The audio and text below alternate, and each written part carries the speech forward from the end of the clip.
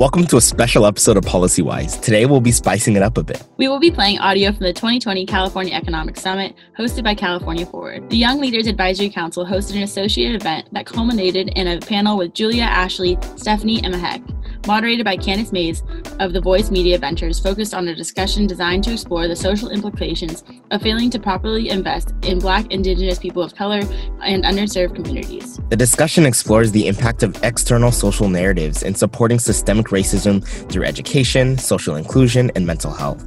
These points have become an undeniable focus in the national dialogue in response to the Black Lives Matter movement and the resounding call for social justice and systemic change. Listen to these amazing young folks begin to reimagine the California dream and work towards developing a California for all. Excellent. Thank you. Thank you so much. So moving forward with our fireside chat discussion, actually, we're going to introduce Mehek Kandrew, Stephanie, and Julia. They'll be joining us in the next discussion, and also our speakers. So thank you so much. We want to welcome Candace Mays, a project manager with Voice Media Ventures. She's currently developing the Mapping Black California Community Mapping Project. The project uses GIS data to tell the story of historical and current migration patterns of all Black Californians through the state. Candace has been an English and language arts teacher for middle and high school students. She earned her master's in fine arts with a focus on creative writing from the University of Miami. She's a proud native of the Inland Empire, and we are excited to have her to moderate our discussion today. So without further ado, I will hand the virtual mic over to Candace to begin our fireside chat discussion. Thank you so much, Amber, for that wonderful introduction. And thank you so much to California Forward for having me here today.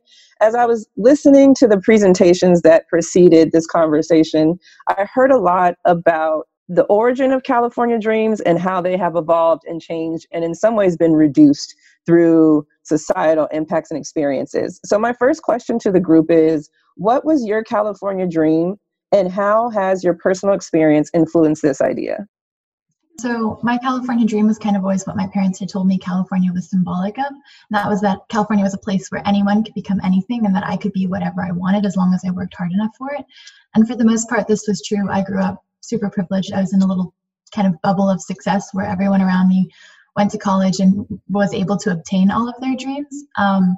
Unfortunately, though, as soon as I left that bubble, I realized that this isn't the case for everyone, which definitely should change, and everyone should be able to have that same California dream that I had growing up. Kind of building off of what Julia was saying, a lot of my perception of what I can accomplish here in California is based off of what I learned from my parents. They immigrated here from India, and so for them, California has always been a place of innovation, a place where you can accomplish a lot of great things. For me, similar to Julia, even when I've been in places where I felt like that has been compromised or that's not the case, I was very fortunate to have them to keep me on that track and keep me on that path. Like everyone else, my dream was based on my mother as well. However, it was a little different. So my California dream was a little limited, and I didn't really, because of the opportunities available to me, I didn't know that there was a broader world out there for me. And so my California dream was to just graduate high school, because that's something that my family had to try and get, and no one in my family, well, my personal inner family had gotten to. And I would say for me, where I come from is in the Bay Area in Richmond, there was no California dream growing up. I didn't have one when I was growing up. Coming from a family of immigrants and being a product of immigration, it was about how we survived collectively to gain that economic mobility. And I think that the only success that I tied myself to was to my parents' success, and was that experience and seeing my family business, being independent off those things. To me, that was my California dream.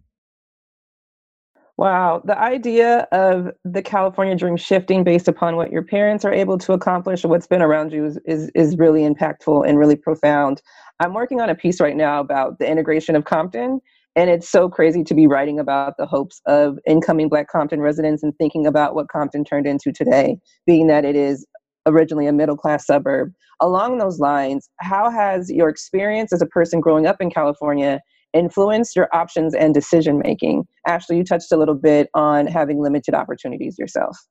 Yeah, so I grew up in South Central LA, and so I think just living in that environment is how influenced my options and decision making. And I definitely noticed a lot of differences in my education system, and most importantly there, when I moved to Covina. And so Covina is only 30 minutes away. It's not a far drive. It's not much of a different environment. However, the difference in education was completely extreme. And I think once I learned that there was places and different districts that learn differently, I actually learned that my options could go beyond me. And so that was a very insightful thing, and it has changed my path and my trajectory of my life since. Yeah, and I think for me, growing up in the environment, like I didn't see that there was opportunities, but I did hear about them all the time. I saw them in the news. I heard about them with my teachers. I heard about them everywhere, but I just never was able to realize that growing up. And so going to school, I realized being able to put in that hard work in the classroom, what that can actually lead to, and really having that inspiration and that motivation to continue working in the classroom. And at first, the opportunities do seem super small, but it flourished in something so much greater than I ever would thought of. And just, thinking right now, like breaking those thresholds of being the first person on both sides of my family to ever graduate has just been a milestone. Although right now in really difficult times with COVID, we did have to have that virtual grad. So I graduated from my living room, which is pretty cool. But being able to still do that, I think that was just phenomenal for my family.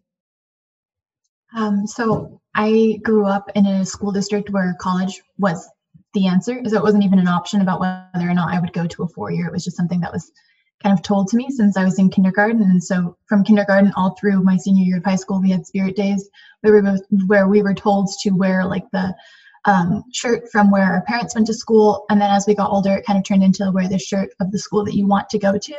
And if you wore anything other than a UC or an Ivy League shirt, you were kind of frowned upon, or like, really want to go to that school. And it was this kind of, I don't know, it was almost like this conditioning of what I was supposed to be set up for and what I was supposed to obtain, and that everything other than that would kind of end in failure. And so I don't know if this is the answer, but it definitely did to some extent create the options that I had. And it was always, I knew I was always working towards a 4-year degree. And so all of my choices and decisions up to my senior year of high school helped to facilitate that and probably set me up for better success. I had a similar experience. For me, I'm a senior in high school right now, so I'm applying to college, and a lot of my perceptions of what my future will look like and what ideas I have for myself are very heavily influenced by what I was taught when I was younger. And so a lot of the goals that people set for themselves are definitely a product of the environment that they are a part of. I've definitely experienced both sides of that situation. I, in high school, was on the AP track, so college was definitely an expectation. However, our expectations of where we could apply to school were definitely mitigated and reduced only to looking at UCs and CSUs, which are perfectly fine, but we all know there's so many more options. I also think about in my school how we were required to write a 10-page research paper every school year, and it was so taxing for us as students, but it was explained that's what's going to be expected of you in college. And when I got to college, I was fully prepared because I had worked on those papers for so long, versus I saw other students who were really struggling. And so for some like Julia, college is not an option, but a destination, versus there are students like Stephanie who don't see opportunities in their school, but hear about them elsewhere. And since school is often our first place of learning about what's possible outside of the home, my question is, does our education system set students up for success? And if not, what ways are students' dreams of what's possible intentionally limited? So like I said, I moved from South Central to Covina. And so something that was very interesting to me was that the books. So, and just a quick thing is that in South Central, as some of my K through 8 education, we didn't have enough books for each person. And so when I moved to Covina and everyone had a book for themselves that wasn't damaged and everyone had that opportunity, it was very shocking to me. And I think that experience, that's something a lot of students also go through. And another thing is that I remember reading books in my school, and we only had 2 required. However, in Covina, they had already blew past our 2 books that we had to read, and we're on a 3rd book. And I just noticed the difference in curriculum, and it made me feel like I wasn't like on the same page as everyone, and I felt kind of behind as I was going through these different school systems. And that definitely sets up a student to not feel like that sense of belonging, and starting to not feel like they belong in that school or learning different things. And just my last thing is that I think that it's setting those students up in that way definitely impacts their like mental and like ability to be able to just be there and learn as a student. If we all go to California schools, like we should all be learning something similar. Yeah, and just following along on the touch of resources is just seeing that the resources were not available to many students. I mean, especially when we talk about higher education students and the inaccessibility of a lot of undocumented students. Personally, I first going into San Diego State, I was not fully aware of the financial aid services. This was not told to me when I was in high school. Although I do believe there could be an opportunity to increase awareness of these programs, but I was not fully aware until I was able to be a part of the Education Opportunity Program on campus that's directly steered to a lot of Pell students, low-income students, and undocumented students. And so being able to be a part of that program really nourished me and allowed me to take me step by step with the financial aid process. And thankfully, I was able to get my tuition paid for the last 2 years of college, which was really, truly helpful because it allowed me to boost in my career path. And not even that, but also thinking about how already there is a limitation for undocumented students. And the rate of them applying for the DREAM Act is so low because they're not aware of these resources. So I think that it's the resources, but it's also the curriculum that's in the classroom. And what is it that we're teaching to these students? And what is it that is motivating them to continue in their education studies despite the financial insecurity that they're experiencing? Going off of that, just going back to what Ashley said, I just now thought of the fact that I had 2 sets of textbooks, one for at school and one for at home in high school, and I didn't realize how insanely privileged that was to think about that other people don't have that, why that needs to change. But I also think that the education system kind of along those lines sets certain people up for success. And I think it kind of conditions people to stay within a certain box of that is labeled as success. And that box of success kind of changes depending on what school you're attending or the resources that you have. And so for me, something that was super impactful is, as I said, I grew up knowing that I needed to go to a 4-year, but at the end of my junior year of high school, I had enough credits to graduate. And I went into my college counselor and I said, hey, I want to graduate. I want to go to community college so I can jumpstart that college career kind of path. And she literally told me that I would either end up homeless or fail or not get a job, and that I wouldn't be successful if I chose to do that. And it really, impacted the way that I saw success, because now I all of a sudden associated community college with failure, which it's a completely viable option. I know tons of people who have gone there and gone on to be way more successful than they would have if they hadn't attended community college. And so, I don't know, it just brings me back to that kind of conditioning of what success looks like and conditioning of what is attainable for certain people given their resources. We had a similar experience at my school. I think that there's, restrictions put in place by limitation of physical resources. And then there's just the things that we are told by the adults around us that impact what we believe we can accomplish. And so at my school, we had a large student stress problem. And my freshman year, the presentation to combat student stress was titled, "Not Everyone Can Go to Harvard or Berkeley." And so right off the bat, for a freshman student to hear that, it's sort of like saying, don't aim high or don't try to accomplish these things, because not everyone can do it and you are part of that group that cannot. And so a lot of that rhetoric definitely impacts students. Building off to the community college point, certain schools, I know mine does this, makes it intentionally harder for a lot of high school students to sign up for classes, automatically making it so that we really, really have to go out of our way to get these resources and be able to, graduate earlier from college or eliminate a lot of financial obstacles. And then with financial obstacles, Stephanie said this perfectly, there's a lot of resources there, but we don't know about them. Oftentimes, we just look at the sticker price that we see online and it's very large, and that's intimidating, and we automatically say, okay, that's not an option for me, when it could very well be. And so I think there's a lot of factors that definitely are restricting us in that sense as students. Mehek, you brought up a really great point about the fact that sometimes schools make it intentionally difficult for students to be able to sign up for certain classes or to access certain resources. When I was in middle school, I was in what I considered the wrong algebra class. And I went home and told my mother, I want to be in this class, in this different track. And the only reason I knew I could do that was because my friends' parents were teachers. And so my friends were getting moved around all the time because their teachers knew the process. And the same in college. Like there's often times when I had to advocate for my own academic schedule within the program that I was enrolled in. And so what I'm hearing is when students are sort of process, there's having the resource be available to the student, there's having the students access, right? Access is a big factor beyond the resource availability and knowledge. What factors play a role in deciding access to these opportunities for students? I can think specifically when we look at I think the biggest thing is the financing and being able to have that federal support and social services that allow you to strive in the classroom. And so there was a campaign, an issue advocacy campaign that is broken financial aid system and fixing the financial aid system that was led by the California State Student Association. And they were able to talk to legislators about how important having this funding is for students on campus. And as I touched on previously, undocumented students as well, being able to have those finances and that DREAM Act applications so that they can continue going.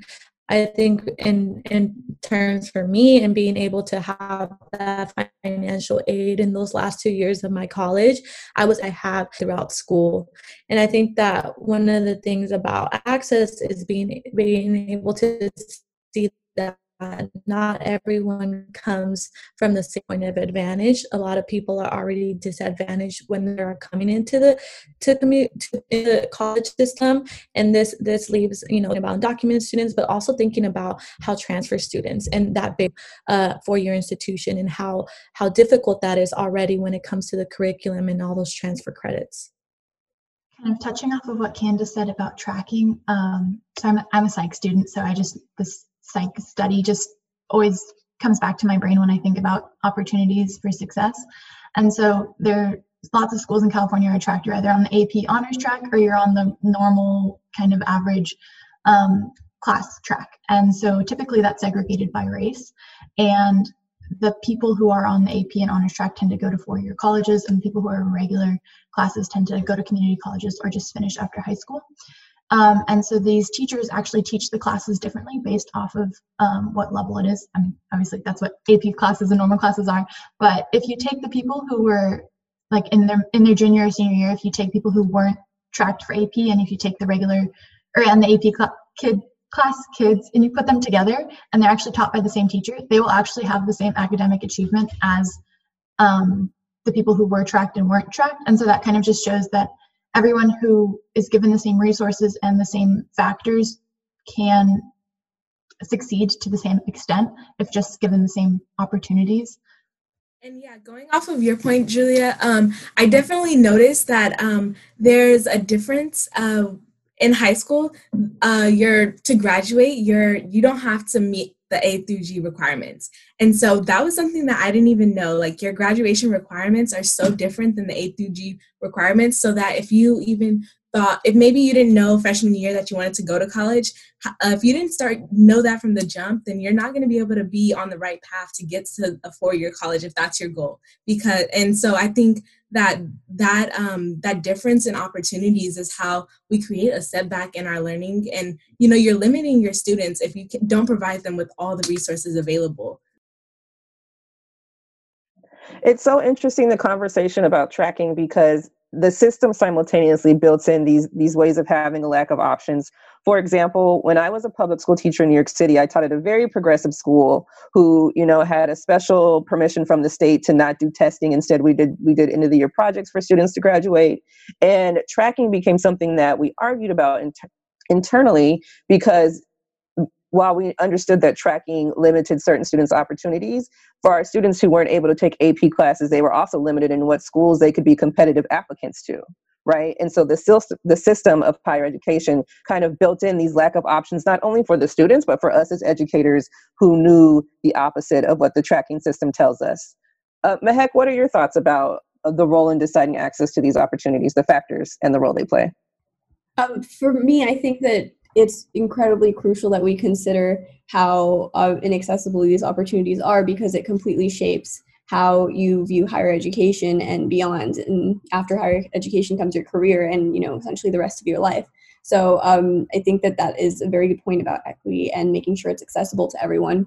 As I said, at my school, I think that there's a lot of emphasis placed on, or there's a lot of prioritizing towards students who are able to get material right away and who are able to understand things right away. And those who aren't are almost always discouraged from taking the course in the future. And that's something that I've noticed all throughout the Bay Area. All of my other friends who go to different schools also share that experience. So when you put a student on a track at a young age, you're essentially leaving them, or you're setting them up to stay on that track and not be able to move higher for the rest of their education path. And that's essentially the problem, because as we see it, as we've been talking, as we move forward, these things impact, whether you go to a 4-year or not, and then what internships that you get. I know one of the presentations were about that, and then in turn, what career opportunities you have, which, can impact your socioeconomic status and the rest of your life.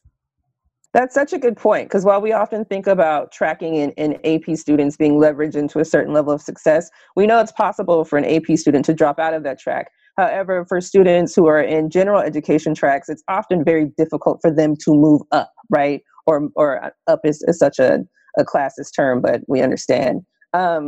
With that in mind, with tracking and with the idea of being told at a very young age, this is what you can do, this is what you can't do, or not telling them anything at all, what are the consequences of diminishing a young person's expectations of what they can or can't achieve?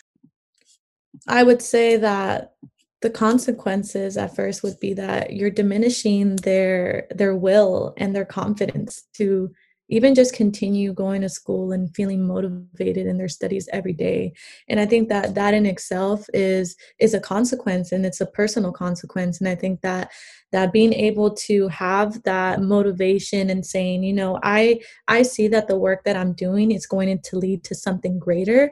And when they diminish that confidence and that will, I think it just sets them back. And not even that, but from where I grew up, if you don't have that will and confidence, you are being pushed into areas that you may not even want to be in, and can be pushed into systems that you don't want to be in. And it could be life-threatening. And I hate to say it, but it could be deathly in some circumstances, in some communities. It can get to this point. And so I think that at the start, being able to foster and nourish our children when they're at the start of their education system is so pivotal, because there's one error in whatever community that they're in, and in some communities can be more unfortunate than others. It can really be life-threatening. And then to extend on that point, we need to also understand discrimination in the context of race and how that also shapes student experiences at school from a very young age. When we start to look at the data surrounding administration's punishments for wrong behavior in class, we start to see that there's a racial bias working against Black and Brown students, and that they're more likely to receive more severe punishments or longer suspensions. And so it's, that discrimination and resulting in suspension means they're not at school as often as other students. And the impact of that is, of course, missing out on the curriculum, which will affect their education, which, as we can see, has a domino effect affecting the rest of their life. And so there's that aspect in terms of their education pathway, but then it's also training them to it's shaping how they believe the world will see them. When we teach students that they are, inherently more likely to do certain things, or we punish them more severely for things, assuming that they'll continue to do them. There's been students that have spoken out about being called into the principal's office for something that happened on a day where they weren't even present. And the effect that had on their mental health. So when we're teaching students that this is how they deserve to be treated, we're essentially telling them that this is how the rest of their life will look, and this is the treatment they should expect for the rest of their life. which is something we also need to consider when we're talking about how school and education shapes our path and our future. Building off of that, if you think about being told that you did something wrong when you weren't even there, or being suspended constantly for things that aren't that extreme, you kind of think about how that makes you feel like you don't belong. And this whole kind of idea of social belonging has huge psychological impacts. And so if you don't feel like you belong and you feel excluded and you don't feel like you fit in, there have been like so many psychological studies that show that this decreases your well-being, your IQ performance, immune function, health, happiness. I mean, the list goes on and on and on, and not just for a day, for years and years to come. And so there's this really interesting Stanford study where they took African-American, European-American freshmen, and just by making the African-American freshmen feel like they belong and feel like they really fit at Stanford, they were able to almost completely reduce the GPA gap between the two races.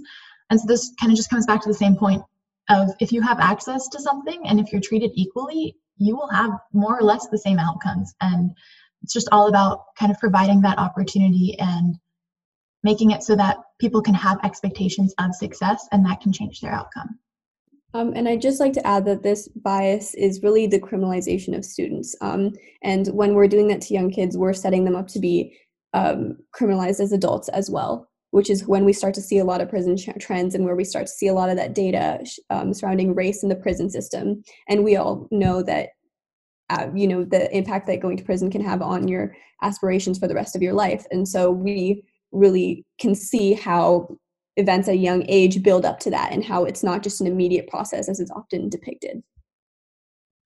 And I just want to add, I think that sometimes we don't realize that the words we use actually affect the outcome of people's life in general. And I think that it's something that we always learn in K through 8 education is treat others how you want to be treated.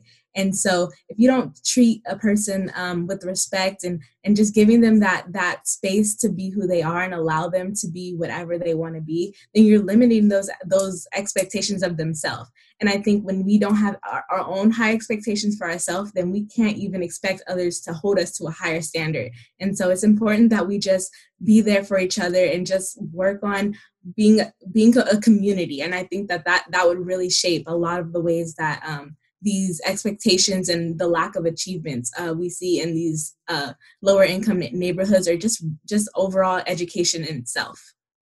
I know that Michael said this in the chat. He said, all you need is one good advocate. And I definitely agree. Someone asked what it means to, or what it could look like to show that, to be treated like you belong. And that's exactly what it is. Someone advocating for you, reaffirming, or working with you rather than against you.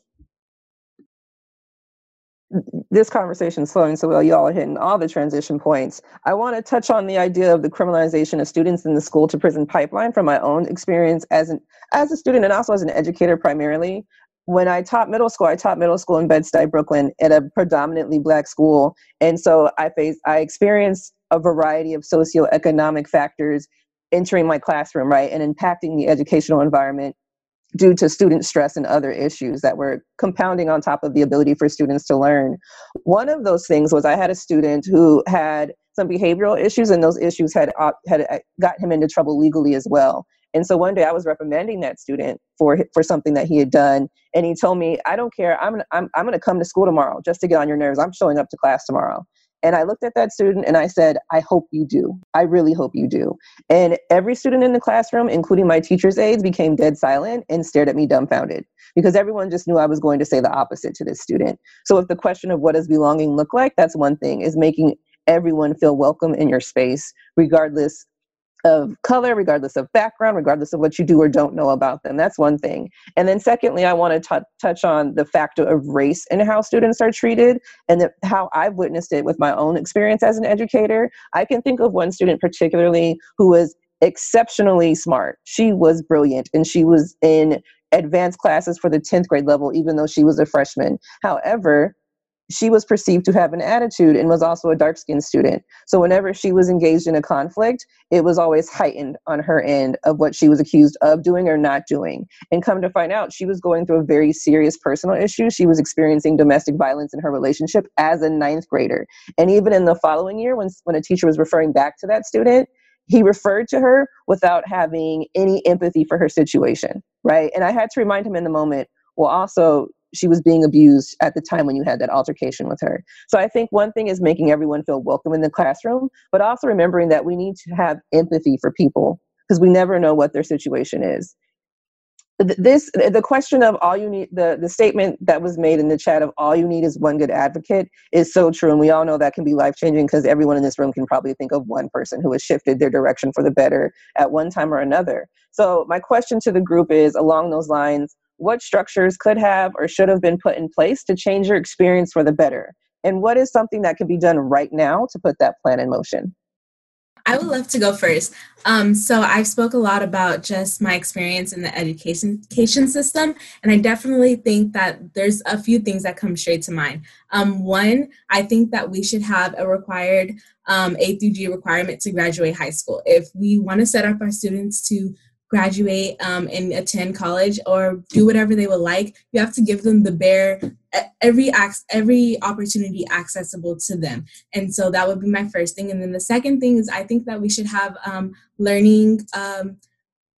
equal learning opportunity, like the curriculum across California. I think that there should be no scenario where a student has to move district to district and feels left behind because different districts are learning different things. And then my last thing is that I think that we have to acknowledge the differences in the fundings of our schools and really improve our school districts and improve our districts that are in lower income communities because they're the ones that are suffering the most. And if we want everyone in California to have access to just opportunities across the board, then we have to set up our entire California population with those equal opportunities.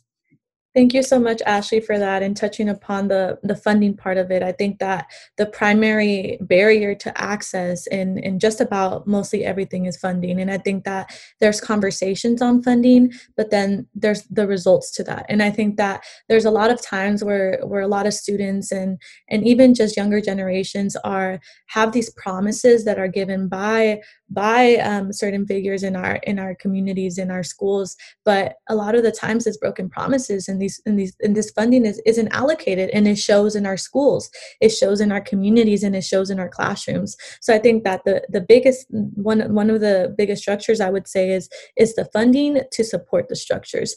And I think in terms of moving forward, it's just being driven by that data. And I think that we can see, and especially through the data, seeing what communities do we need to help, what communities are struggling right now, and what communities need these resources, and being able to do that. And not only that, but as I did mention before, listening to the youth and their issue-centered advocacy and what they're calling for, what they want, and what they see. Because, I mean, as we know, we are the experts of our own life. We are experiencing this on a daily basis and can see what are the things that we need to work on. So I think that being able to pay attention to these issue advocacy campaigns, whether it is at a system-wide level or a national level, or even at your local district levels, I think that it's really important to have those soft skills and really listen to what the students are saying and the young leaders. Adding on to what Ashley said in the beginning about the A through G requirements, I think that curriculum is so important. We need to make sure that, everybody has the option to go to college. Not everyone has to go, but everyone should have the option available to them. There should be no reason that they should feel like, it's not for them, or it's not something they can accomplish even if they want to. So I think that's key. And then also the decriminalization of students who are kids. We need to start looking at, the bias that is seen by administration and combating that and trying to understand why that exists. We need to stop assuming the worst out of students and start seeing them as people who are capable of great success. You stole the words right out of my mouth. I was literally going to say that. I think, structures need to become more flexible. As Ashley and Mehek said, those A through G requirements, maybe if you don't want to go to college, okay, don't go to college, but at least that gives you the option. And I think more structures need to be put in place to give students more options to kind of pursue success however they define it. And so that goes back to what I was talking about earlier with work-based learning programs and how those need to be built out and offered to students so that they can pursue whatever it is their dream is and whatever they want to do, regardless of what that kind of little box tells them to do. And that little expectation of success that they have put on them should not limit their dreams and what they want to do. I just want to add one more thing. I think that language is very important in this, and we have to understand the language we use, especially when we're talking to children. We have to realize that when you're in these fields, you're talking to a child, and you have to understand that we go through things just as well as adults, and that you have to be patient and understanding. And I think that was something that I felt like we were taught, but I think somewhere along the lines it's gotten lost, and we need to bring it back. All very good points.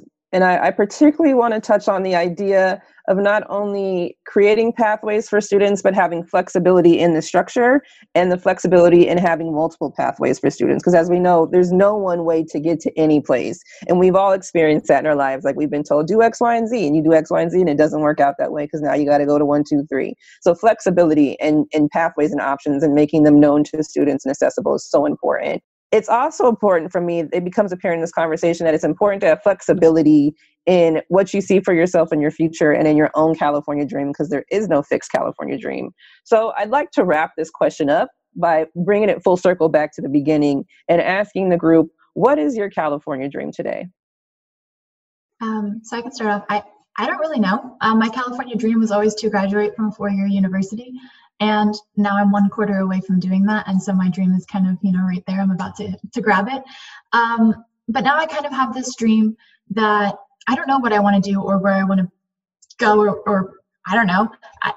Kind of like Candace was saying, the flexibility to be successful. So I know that I can define success however I want to, and whatever may come my way, whatever I choose to do, I can pursue it. And I guess my dream for California is for it to truly become the place that my parents had told me it was, for a place that anyone can become anything.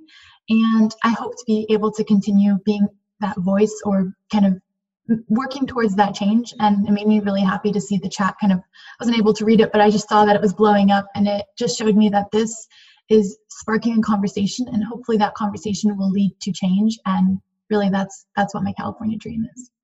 Like I said in the beginning, my California dream was to just graduate high school. And now I'm a first year at UCLA. So that in itself shows something. And so now I know that I can do anything and be anything. And I'm going to graduate from UCLA. And I'm going to do and go beyond this. And I want to be a model for other Black women that look like me, young girls that never thought they had a chance to get to this high place, and just be that figure for Black women, and just Black women in STEM specifically. Like I said, I'm a neuroscience major. So just showing Black women that we can go above everything and just be on whatever path we want to be, and just get to that point and have opportunities for everyone.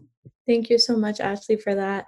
I would say that my California dream, as you all may remember answering the first question, was always very tight-knitted with my families. And I think that my California dream is very rooted in my family and their hard work and their experiences growing up in California. But I think now, really looking at it and looking at what I see in California today, is that that there is no barriers when it comes to race and access, and being able, not only it's what that person brings and the value that they bring to California, and based on their merits. And I think that's what I see today. And regardless of what you do and what you look like, that you're able to achieve anything. And I'm extremely humbled and thankful to, really have my parents and really have them work so hard to get me to where I'm at. So I don't ever want to discredit that. And I think that I have attached my California dream to them a lot, but I realized that they work so hard so that I could have this dream, so that I can move forward. And thinking of myself as being a Latina right now, and getting involved as an early growing professional in politics is so, so crazy to me to even think about that. I have been on the boat of making history in San Diego, of electing the first LGBTQ mayor and POC ever in San Diego's history. And being a part of that, I think that is just the start of something that is so exciting. So I think that when it comes to that, I see that my California dream is just starting. So in a literal sense, my California dream would be to graduate high school instead going to college, wrapping up these applications and getting in there. But I also think that if there's one thing I've taken away from all of this, it's that while there are a lot of issues, there are a lot of people willing to fix them, and there are a lot of people who have faith in what can be accomplished if we do fix them. And so a lot of my ideas for what my future, my place in California looks like, is continuing to work alongside people who want to make it better. So that concludes our fireside chat. Thank you so much for being here with us. I'd like to take a moment to thank everyone who helped put all this together, including our moderator, Candace Mays, and our panelists. And I'd like to congratulate all the young leaders who are here to display the work they've been doing throughout the year. Additionally, I want to shout out PolicyWise, a podcast series that is a collaborative effort between the Youth Leadership Institute and California Forward. It's a great resource for continuing the conversation on equity and youth empowerment. It's available on both Apple Podcasts and Spotify. Also, if you enjoyed the session, you won't want to miss our Young Leaders panel. So once again, thank you for joining us this morning, and we hope to see all of you in the main session soon. This was a podcast recording of PolicyWise. We are your hosts, Michael and Demi. PolicyWise is a production of Youth Leadership Institute in partnership with California Forward and their Young Leaders Advisory Council. Jared Ramonos produced this episode, and the music was created by Ian Post and sourced from artistlist.io. If you want to find more great youth content, check out YLI.org and be sure to subscribe to PolicyWise on iTunes and Spotify or wherever you get your podcasts, and leave us a review. It really helps. To discuss this episode, engage with us on Instagram, Twitter, and Facebook at PolicyWisePod and hashtag your discussion with hashtag PolicyWise. See you next time for more youth voice and policy discussion on PolicyWise.